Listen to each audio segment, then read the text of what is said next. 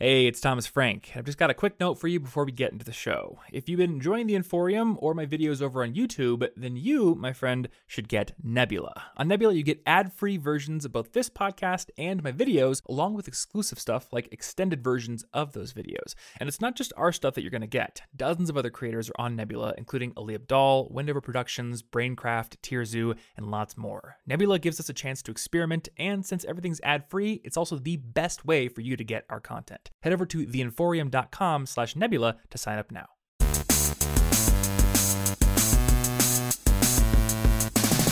Hey everybody, I'm Thomas Frank and welcome back to the College Info Geek podcast. This is episode 45 and it is a special episode because I have a huge freaking big announcement for you. And if you've been on the newsletter for a while, you may have known this was coming, but my book, 10 Steps to Earning Awesome Grades, is finally done. It is on the website. If you want to get better grades, you can get your free copy over at collegeinfogeek.com/book. I made an easy URL for you. And basically, I've been working on this book for months. It is a over 100-page guide on basically how to make your grades better with less study time. So if you want to learn how to plan your week better, eliminate procrastination, do better on group projects, there are a lot of different things that I cover in the book, 10 steps to be exact, actually. So head on over to collegeinfogeek.com/book and grab yourself a copy. Let me know what you think. It is completely free, but just so you know, I will be using the download numbers from this free book to show publishers later on that there is a significant audience here. So they might want to, accept my publishing query letter or whatever they call that. I'm not sure. But so that's the big announcement for this Monday. And there's another big announcement. And actually, my friend Andrew Fiebert from Listen Money Matters is here on the line with me. This is the first time I've ever done an intro with somebody on the line. So he's like laughing. But hello, Andrew. Oh, hey, yeah. I didn't notice you there. I was trying to silently laugh at your opening and not, interject. But it's actually you're not just a single podcast man now. You're now like a multi-podcast man. Podcast monogamy has been thrown to the wayside. Thomas is coming on as the new co-host for season 2 of Listen Money Matters. And he's going to teach us about habits. He's going to teach us about money and all kinds of good things. And how to grow a great beard. Exactly. So someone tweeted me. I think it was a tweet or Facebook. They're like, all of your you have like a beard fetish for your co-hosts, right? I'm like, yeah. Yep. Well, you're growing one right now for yourself. See, you would say I'm growing it, but this is laziness. This is the candle up from both ends. Like we can't call it laziness. This is just what happens when you are scrambling to launch a second season of a podcast and get new art and everything up on iTunes in time, which we have done. But True. Since this isn't Listen Money Matters, maybe I should give people a little bit of an introduction as to what that is if they haven't heard of it. But if you have listened to episode 21 of this podcast, I believe, I interviewed Andrew and also Matt, who is the previous co-host of Listen Money Matters, about personal finance and their own financial journeys. And I think it's one of the most popular episodes of the podcast ever. Yes. And I've been over on your guys' podcast at least 4 times. Numerous times. I think so. Yeah. So, in panels and solo episodes and. Yeah. And so just to let you guys know, Listen Money Matters was, still is, one of my favorite personal finance podcasts. It's probably my favorite one. And I would listen to it every single morning. Now that I'm on it, it's just, I have to listen to my own voice. But yeah, so Matt decided that he was passionate about some other things besides money. So he decided to focus on those things. And I have stepped into the co-host role. So Monday, Wednesday, Friday over on listenmoneymatters.com, we're doing the podcast. As Andrew said, we'll be talking about personal finance, how to manage your money. We'll be talking to lots of smart people on any topic you can think of. And we also answer questions on the show, just like we do for College Info Geek. So listenmoneymatters@gmail.com is where you can go to ask questions. So check that out. This being Monday, the first episode of our new season is also out. So you can head over to listenmoneymatters.com and listen to us over on that podcast where we'll talk more about why I'm moving over to that, or not moving, but adding that podcast to my plate, joining the team over at LMM. And it's cool because we have like this whole big team, right? You know, in our Slack, we have like Laura, your wife, is helping me out. And then we got Anna, my girlfriend, is helping. Anna's helping out. We have Candace. I figured far be it from me to think that I am the only expert in money, or, you know, that I know everything, or that you know everything. You actually know quite a lot. But, you know, we want to kind of source it from all the smart people to come on and help us. Yeah, so we're both money geeks, but we want to learn from other people who are geeks in other areas and smarter than us. And we're also just trying to build a team, you know, and just make it more of a big group effort. So more details about that are over on the Listen Money Matters podcast. And let me just roll quickly through the intro that I always do, just for in case there's a new listener here. I take questions on this podcast about college. So if you've got questions about studying or procrastination or how to find a job after college, anything like that, Thomas@collegeinfogeek.com is where you can email those. And every month we do a reader Q&A episode / let's play with my roommate and my girlfriend, so we can answer those there. I want to mention that I also do videos every single week. So over at collegeinfogeek.com/videos, you'll find the YouTube channel where I'm talking about study tips. I'm captivated by your videos. I have to admit, I am studying intensely your videos. Some girls said I have beautiful eyes. The trick is you get the lights, right? So they just reflect off your eyes, and they make anyone's eyes beautiful. That's it. That must be it. You gotta have your eyes pull me in. Yep, just mesmerizing. that and the beard. It's really both. Beards are great. So yeah, beard growing tips are imminent.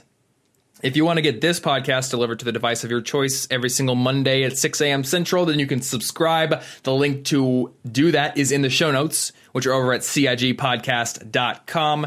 Find the episode 45 link, and I've got summary for whatever we talk about in this episode, links to subscribe, and link over to Listen Money Matters. So in this episode, I think it's going to be probably a shorter one, but seeing as I just finished writing a book, and Andrew, you wrote a book too, right? I did 20K words, which was interesting. So you wrote Mastering Mint, which, if you guys don't know, Mint is a tool for kind of, well, what is it? It doesn't like automate your finances, but it lets you kind of get an overview of all your finances in one place. So I kind of like to go more towards the automate your finances route, because a lot of people don't know like what's going on in between, like the alerts and the budget, and they actually have bill pay now. And so it's getting much more. Oh, so they actually like have some tools where you can, so Mint will actually pay your bills for you now too? Yeah. Oh, that's cool. Okay. So there'll be a version 2.0 of Mastering Mint that's going to, because it's like new. I think it's like maybe 2-3 months in. Gotcha. Okay. Well, hey, so if you guys don't know, Mint is just basically a platform for monitoring your finances and apparently automating them and taking care of them now with their new features. I've been using Mint since 2011, probably. A long time. Now I just have a habit in Habit RPG every week to go in and check it and make sure that all my stuff is good. So I can look at my credit card balance, I can look at my checking and savings balance, and then my investment balances, just to make sure everything's fine. You can get really granular. You can track transactions. You can set budgets. You can do all sorts of cool stuff. And Andrew's book goes over all that stuff. But it's interesting that you said your book is 20,000 words, because right now my book is like 22,000. So it looks like we kind of hit the same point. It's when the thing is when you're writing it. Yeah. Like when you're writing it, it's very much because like you're laboring through it, you know, the chapters and editing, and like every like word is, or every like, not like word, but I don't know, every 500 words is like a win. You know what I mean? The fact that you actually were able to do that, and it has like some sort of coherent, you know, purpose. Yeah. So I have a confession to make. I have been trying to write a book for a year and a half. And but did you start a year and a half ago? So the one that I'm releasing today, I started probably a few months ago. But before that, I had this idea about a book called Hacking Productivity, which is going to be focused entirely on productivity related topics. And I had that idea in June of 2013, and I didn't get the book done.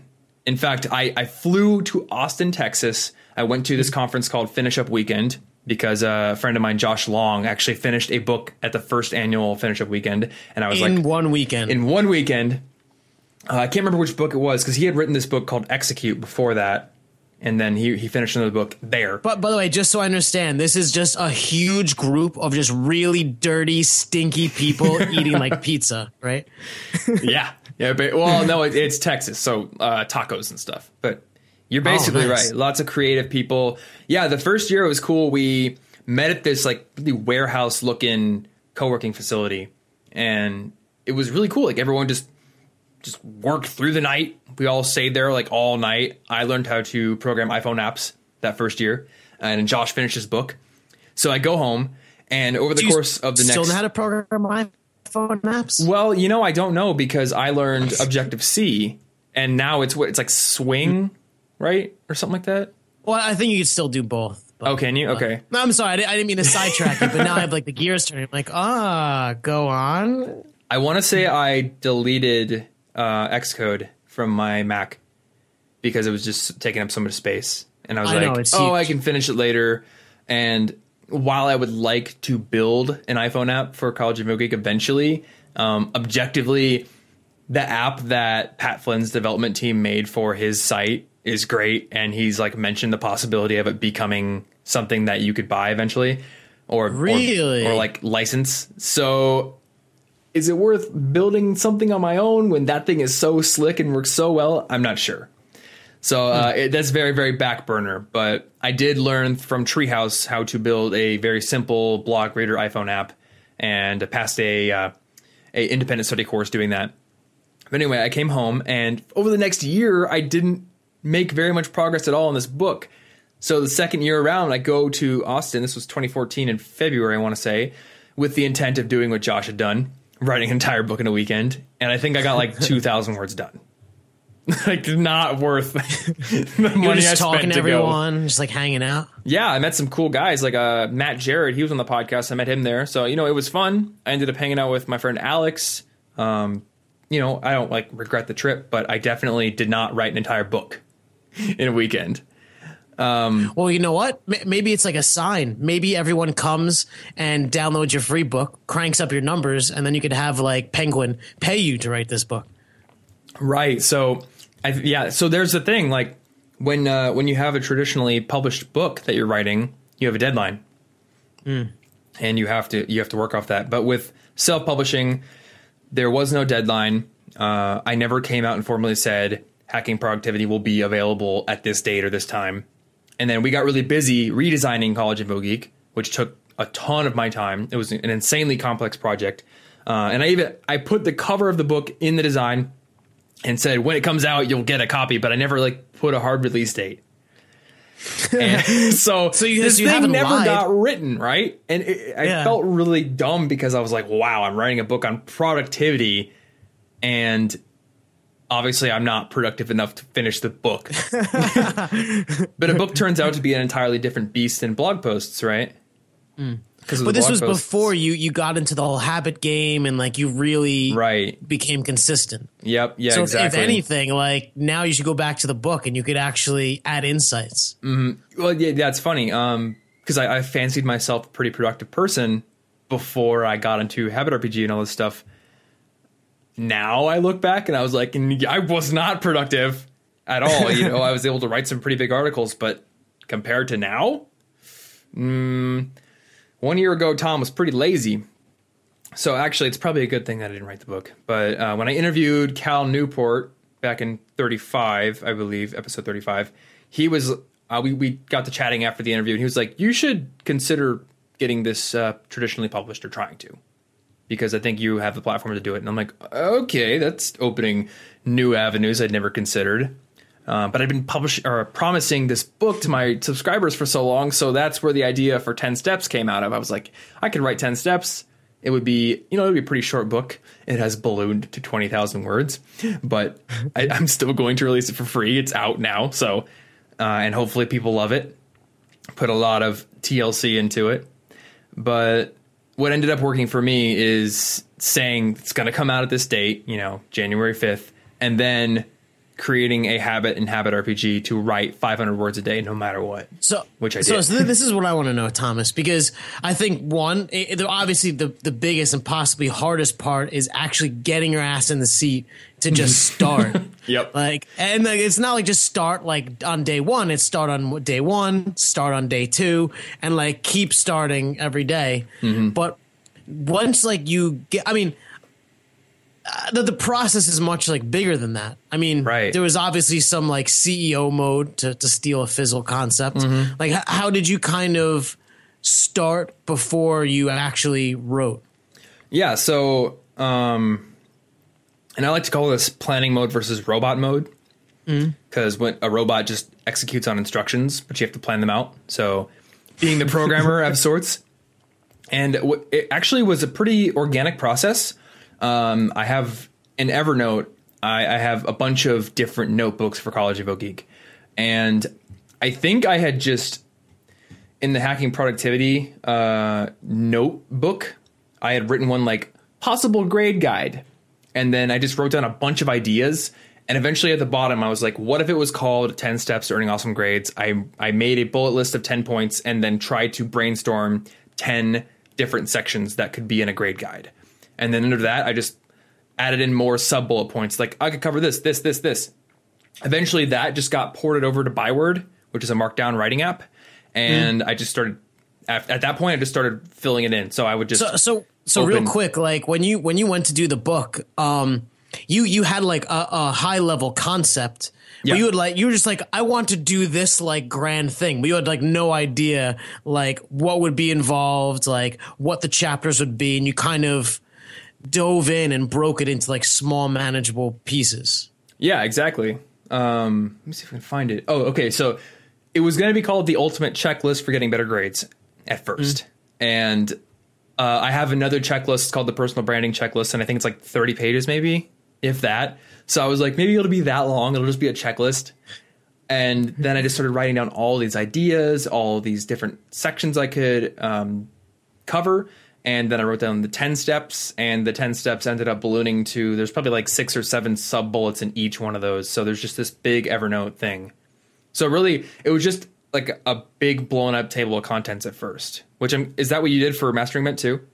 Yeah, same. And I think like, it was like, this is what I wanted to be. And I was pretty certain that it was like perfect and exactly what it needed to be.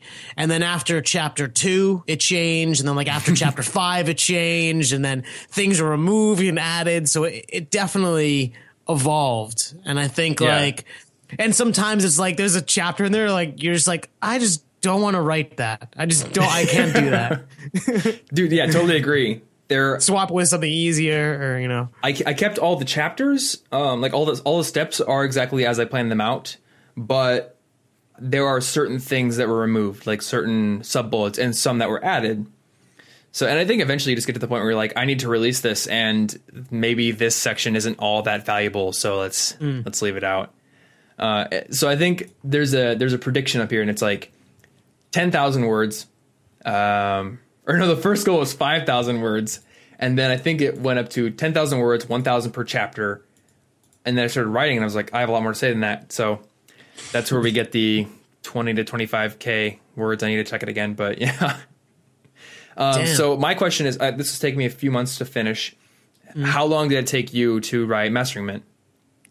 So mine took me about a month and a half. But really? Okay. Yes, but I think the thing is, where I was with Listen Money Matters versus where, and I think because you've been writing this pretty frequently, where you were with College Info Geek, you had a much more ambitious publishing schedule just in terms of content and what you do.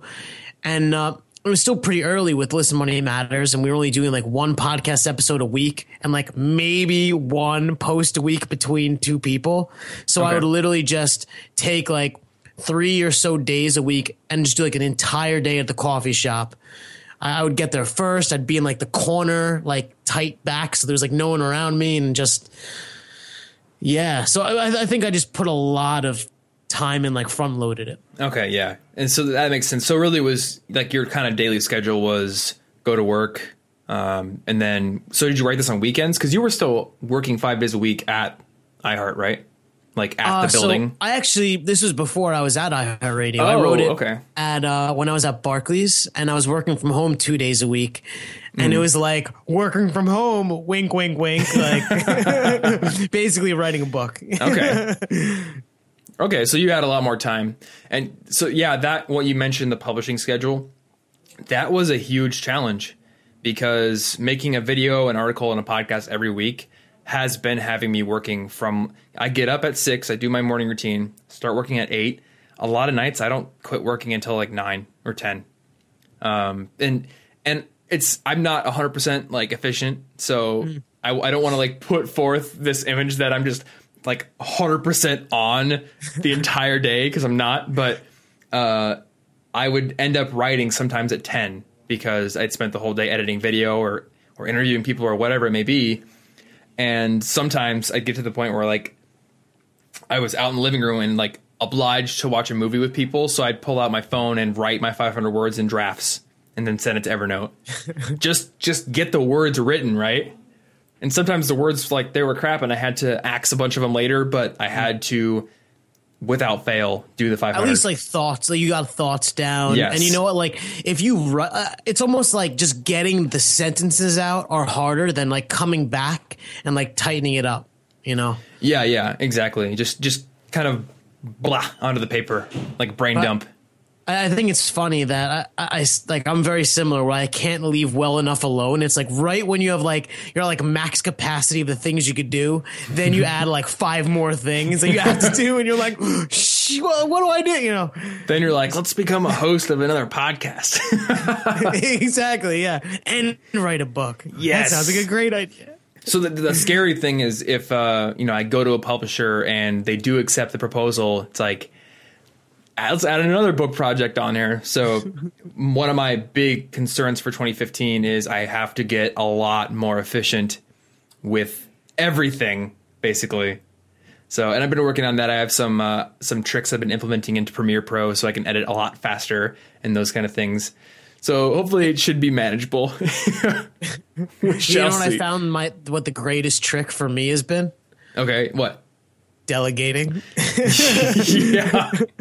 Oh, don't I know it? And so shout out to Laura and Meg both, because they're on my team now and I've been delegating to them, and oh man, just the weight comes off my shoulders. Like, oh, I don't have to edit the podcast. I don't have to find guests. People are doing that for me. Oh man, all I got to do is pay them money. It's like cheating, but it's amazing. I know, right? I'm still getting over my perfectionism and just the DIY mindset. I think it's useful for a long time, but eventually you get to the part where you cannot scale everything you're doing. And you and I are kind of both of the kind of people that just take on too much. I don't know if you saw it. It's like a way of life or something. I don't know if you saw it, but like Tim Ferriss is hiring an editor, and his list of qualifications like described me to a T, and I was like, I have to do this. How can I fit it in with LMM and College Info Geek and everything? I halfway filled out his application, and I was like, wait a minute, I don't have time for this. I don't know. I feel like I just wanted to see if I could even get accepted, but didn't even think about the actual work you'd have to put in to do that on top of everything else. It wouldn't be possible.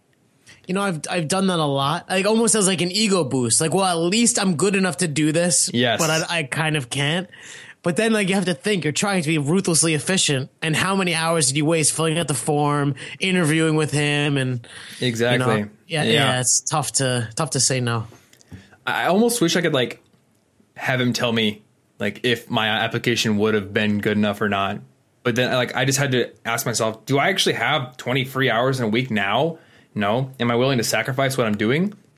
No. Like the actual work of his job that he was posting was a lot of the work I had already delegated away from myself. So like, why would I take that on? Dude, I saw your stats post of like where you were, your goals, and like where you went, and the consistency is blowing your stuff up, man. Like I definitely think you should like double down, because I mean, damn, dude, your stats are looking pretty damn sexy. Yeah, it's insane. I was like, I hope I can hit 85,000 page views a month. and it's like double that now. So, So it's insane. I actually want to know, because writing 20,000 words is crazy. So now I want to know. I want you now to tell us how crazy you really are. What's your goal with the book? Like, did you write it just for like posterity, or like? I wrote the book for a few reasons. The first reason is, as a student, when I started college, right after freshman year, as a student, I didn't care much for my classes. Like, I did well in them, but I was so focused on internships and extra experience and just like general efficiency and stuff like that, that I had this college blog, but I wrote mostly on career, finance, extracurriculars, all that kind of stuff. I barely wrote on how to get better grades. Like, I went back through the archives the other day and I was like, when I was a student, I wrote an article on how to do better on finals, like how to prepare for that. And that was like it for studying, and like actual, the questions I get asked, like, how do you study math? How do you review textbooks? That kind of stuff. I never wrote on that. Do you think you were so good? I think I just didn't took care. It for granted almost. Maybe. So, I majored in business. So, my major was challenging, but not incredibly challenging. And I just put a lot more focus on part-time jobs, on internships, everything else, the blog. And I think that naturally came out in my writing. And what I'm realizing now is most students want content on how to study better, right? Like, they love the stuff that's extra to that, but there needs to be like a core body of, this is how you study, this is how you do better in your actual classes, what you're paying for. So I tried to focus on that a lot last semester with my videos, but I also wanted to write the book. I know I'd been promising a book for a long time. I actually intended to sell Hacking Productivity, but I wanted to make this one free if I was going to have a published book for sale eventually. So, and also it's just a way to grow the newsletter, so people can get the book, then they're on the newsletter, and I can sort of have a dedicated audience for the new things I create. So when I make videos and blog posts every week, I can send that out and keep people updated, which it's awesome for me to know there's an audience that can see that. And that's really the big goal. I'm thinking if I have that book, and if I have a dedicated book on studying and grades, that can also basically solidify my position as a college expert who knows a lot about academics as well. Right. Because I just never wrote about it that much. So I guess that's really the goal with the book. So I want to maybe extract the gold out, because I think like you have like all these like strategic goals, but I think the core of it maybe. So the core of it, I think, is you want to give away something free to the people who really like what you do and have like taken the extra step to subscribe. They want like more Thomas, more exclusive. And so it's one thing, I think, to give it away.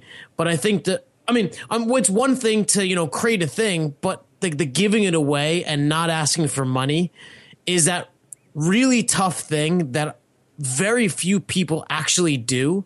And most of the stuff that's out there, where you subscribe and you'll get like this 3-page pamphlet thing and some dude like lobbed it together in a weekend.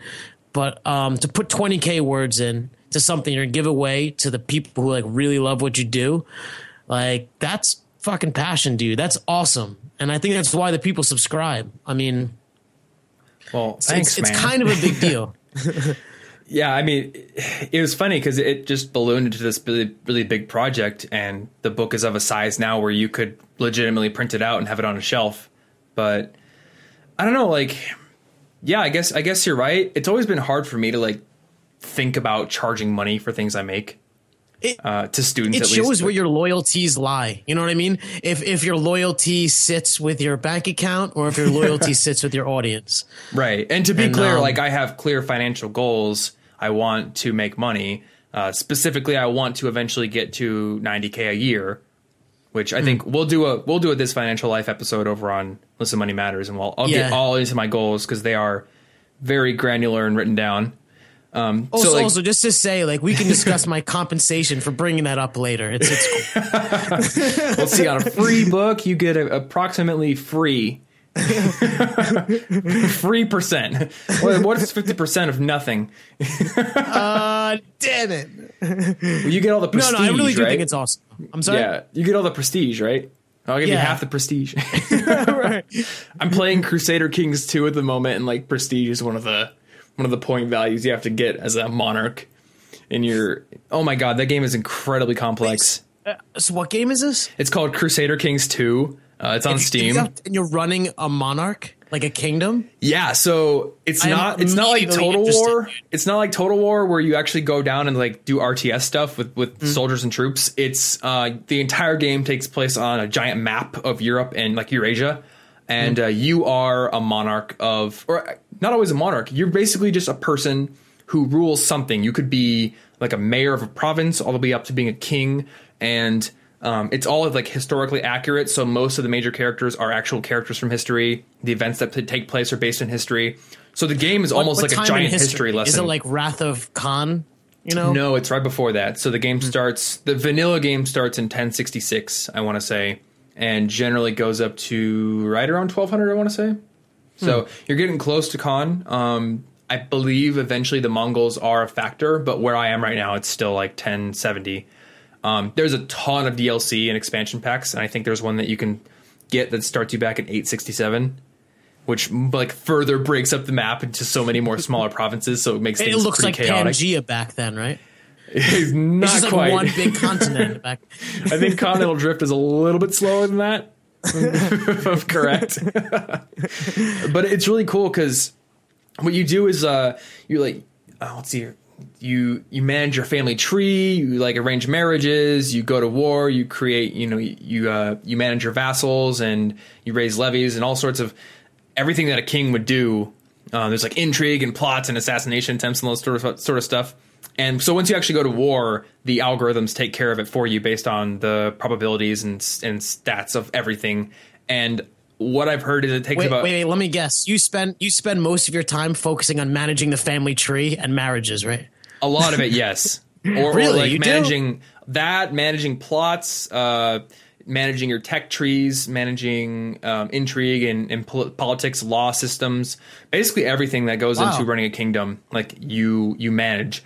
And it's all about like the relations between people and all that kind of stuff. So what I've heard is it takes about 80 hours to really know what you're doing in the game. So like double the length of a normal RPG. So better or worse than Civ 5? Probably more time, I'm thinking. Really? Yeah, I think. Oh my god, don't tell my wife I'm going to check this game out. It's like, I haven't seen Andrew for a month. I don't know where he went. They haven't published a podcast in like 6 months. All their sites are they're just living as kings in Crusader Kings 2. But his family tree is excellent, and he executed on a lot of paid marriages. Setting up anti-popes, the works. So I'm trying to learn that right now. It's pretty fun. So that's like, it's funny. That's what I do to relax at the moment. And it's almost like a history class. But it's cool. It's actually getting me into history more. That and hardcore history, which we talked about on an episode of LMM. Dude, I love that. Yeah. Which I realized today. I went back and listened to the recent episode that you guys did on your favorite podcasts and books and everything. And you mentioned hardcore history. And you mentioned the Mongol series, and like having listened to it now. Oh my god! I know, because like, dude, the guy is just so epic. Yeah. Like, and just the way that like Dan Carlin, like when he gets on the mic, he gets like angry and like into it. And I would like take it from the shower in the morning to the commute at work, like through work and home, and I'd still be like within the series. It was like incredible. It's amazing. Like 4-hour podcast episodes, and he gets really intense. Like Genghis Khan and the Mongols. Destroy everyone. Smash the armies of the Turks. I can imagine when he's done recording like a series like Wrath of Khan, like his entire office is destroyed. Like he's just like knocked over his bookshelf, like flipped his desk. He's just drenched in sweat. I know. Oh man. Oh, but it is some amazing podcast episodes. And I will willingly pay for the ones that he's got behind the paywall once I finish the current series. I'm doing the Thor's Angels one right now, and then I'm going to move into the World War I series. So yeah, I'm stoked about that. We have totally gotten off topic, but it's okay. Speaking of books, podcasts and games. Podcasts, games, books. So yeah, I guess I had one question. Did you have like a daily writing habit for your book, or did you just sort of do it when you could?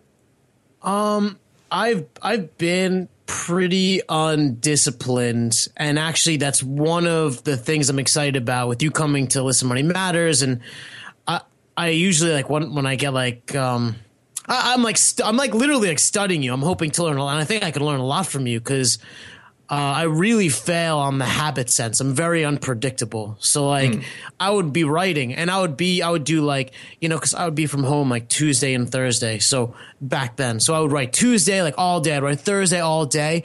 And then maybe like, you know, I'd write all weekend, but then the next week I would do nothing, you know, and then the following week, instead of it kind of like being on my mind and, you know, just picking up where I left off, it's like very similar to like programming, where like I'm so far removed at this point, it takes me like 30 minutes to an hour just to get like back into the book before I could even start writing again. So if I did it again, I would do something like what you did, where even if it was only 500 words, like at least I'm always touching it and it's like on my mind. Yeah, you know?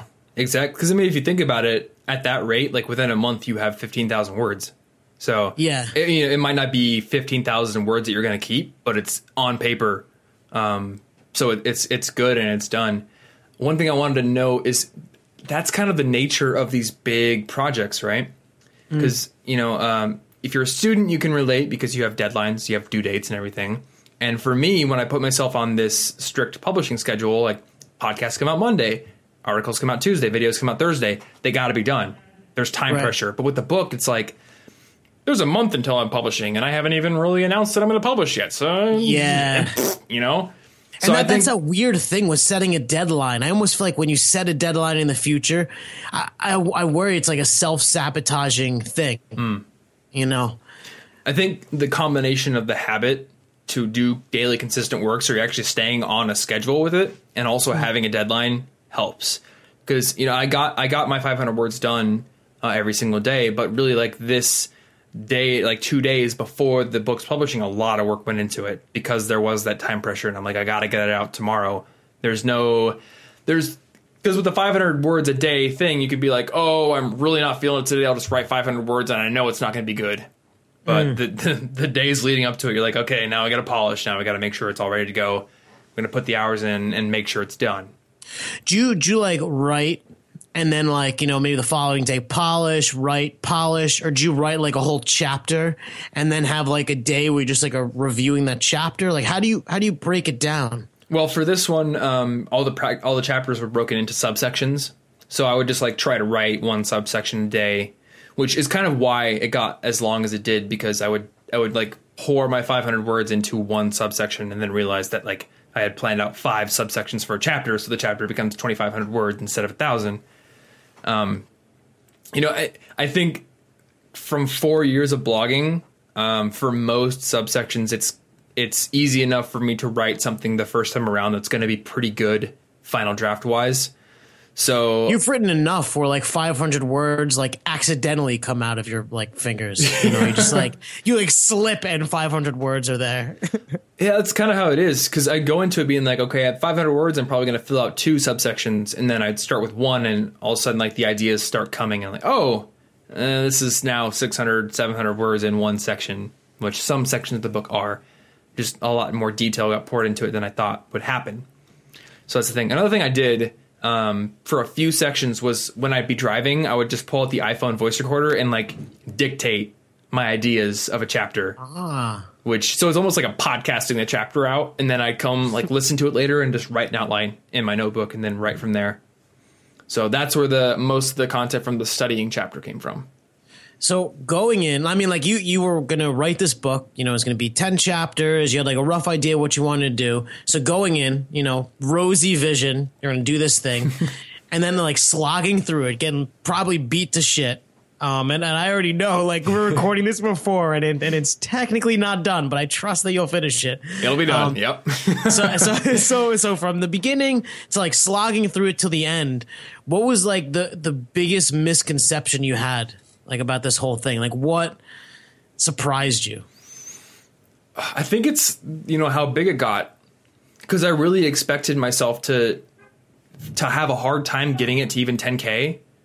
And then you look at like your draft and it's like 20,000 words and I have sections that aren't done yet. And I feel like I can't just let those go because I want to have like a comprehensive, like good amount of meaty content for every step.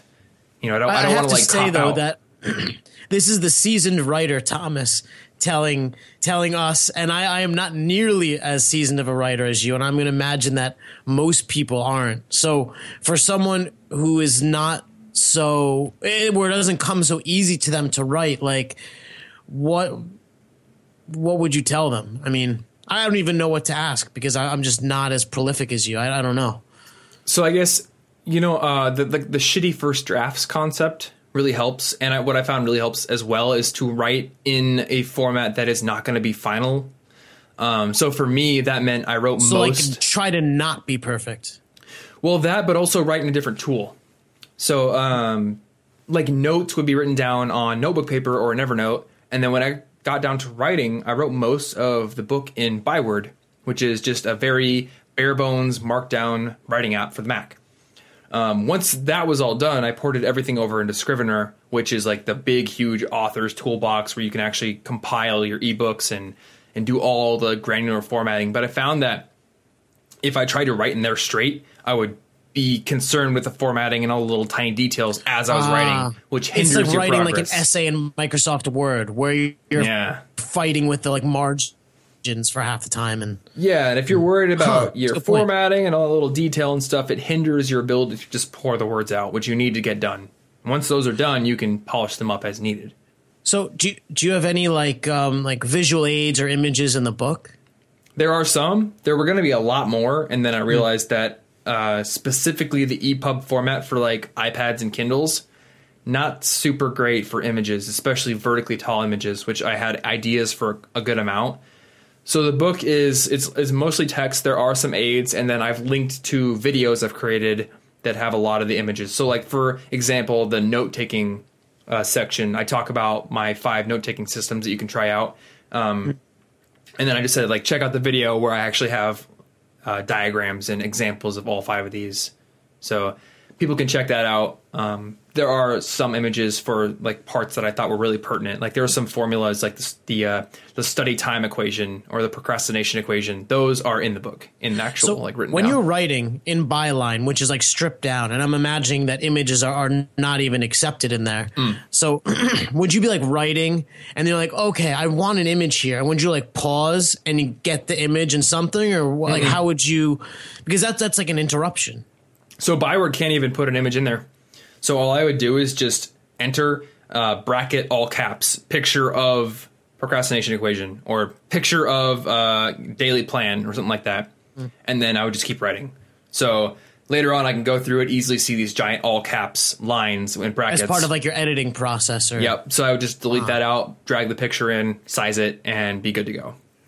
And I ended up removing a lot of the picture references just because I started to realize if you're on a Kindle and there's a ton of pictures, you're going to have a bunch of these like mostly blank pages because the picture didn't fit beneath the text it's supposed to go beneath. So, I think it's a mistake that's going to come to many people who are used to writing blog posts with a lot of images, because on a blog it's just scrolling on a screen.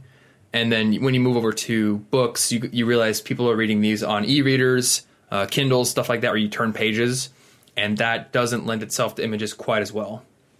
So, and I now can see why Matt wrote his book specifically for iBooks, because the iPad, you can format iBooks files to bring up images and do interactive stuff, and you can't do that on a Kindle. So. Yeah. I guess it's like the modern day. Do I really need to design my website for Internet Explorer? Do I even want people using Internet Explorer to see my website? Like, So in some ways, the content has to fit the medium. I can't put a video. I can't like be embedding a video in a Kindle because nobody's going to watch a video in their Kindle. So I can link to one, but I'm not going to watch the video below like I would in a blog post. True. So you've written this thing. We're recording this before you publish, so we don't know if it's going to be a massive blockbuster hit that puts you on the charts or if it launches to crickets. I mean, we'll find out. And then maybe this is the best time to ask the question, what was the greatest thing that you've gotten out of doing this, being that like no one's yet seen it? I think just the feeling of accomplishment. Well, I think 2 things. A feeling of accomplishment that I finally got a book written, Like that's been on my impossible list forever, right? And I've written 14,000 word blog posts in the past, and I'm like, I can't finish a book. Why?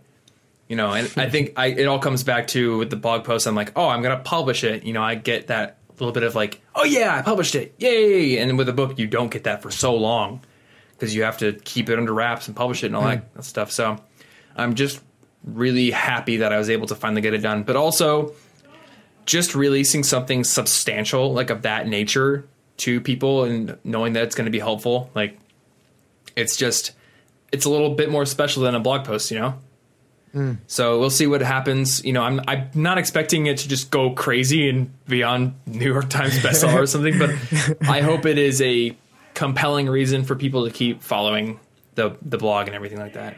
Well, I do want to say, I think a prerequisite for the bestseller list is that it has to like sell for a price. That's probably true. So yeah, I guess that was a pretty good episode for this. So hey guys, if you want to hear more of us bantering, head on over to listenmoneymatters.com, and our first episode is up there. And then Wednesday and Friday we'll be releasing the next ones, and onward from there 3 days a week. So you'll have more of me in your ears if you want it every single week, approximately 4 times more than you're currently getting. So hopefully you enjoyed this banter session about book writing. Once again, the book is available at collegeinfogeek.com/book.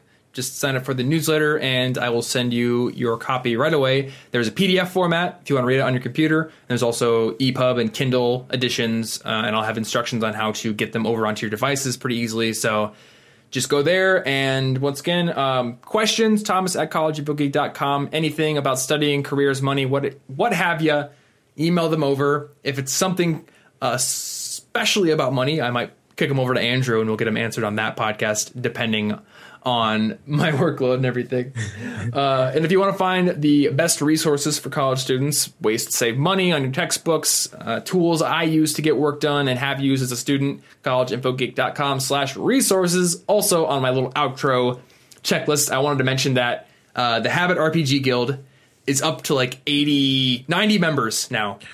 Dude, we talked last week and you've added like 20 members or something. I know, right? It's insane. So we're really growing it over there. So if you want to start building some strong habits and have fun and interact with lots of other College Info Geek readers, then the guild is right now the place to do it.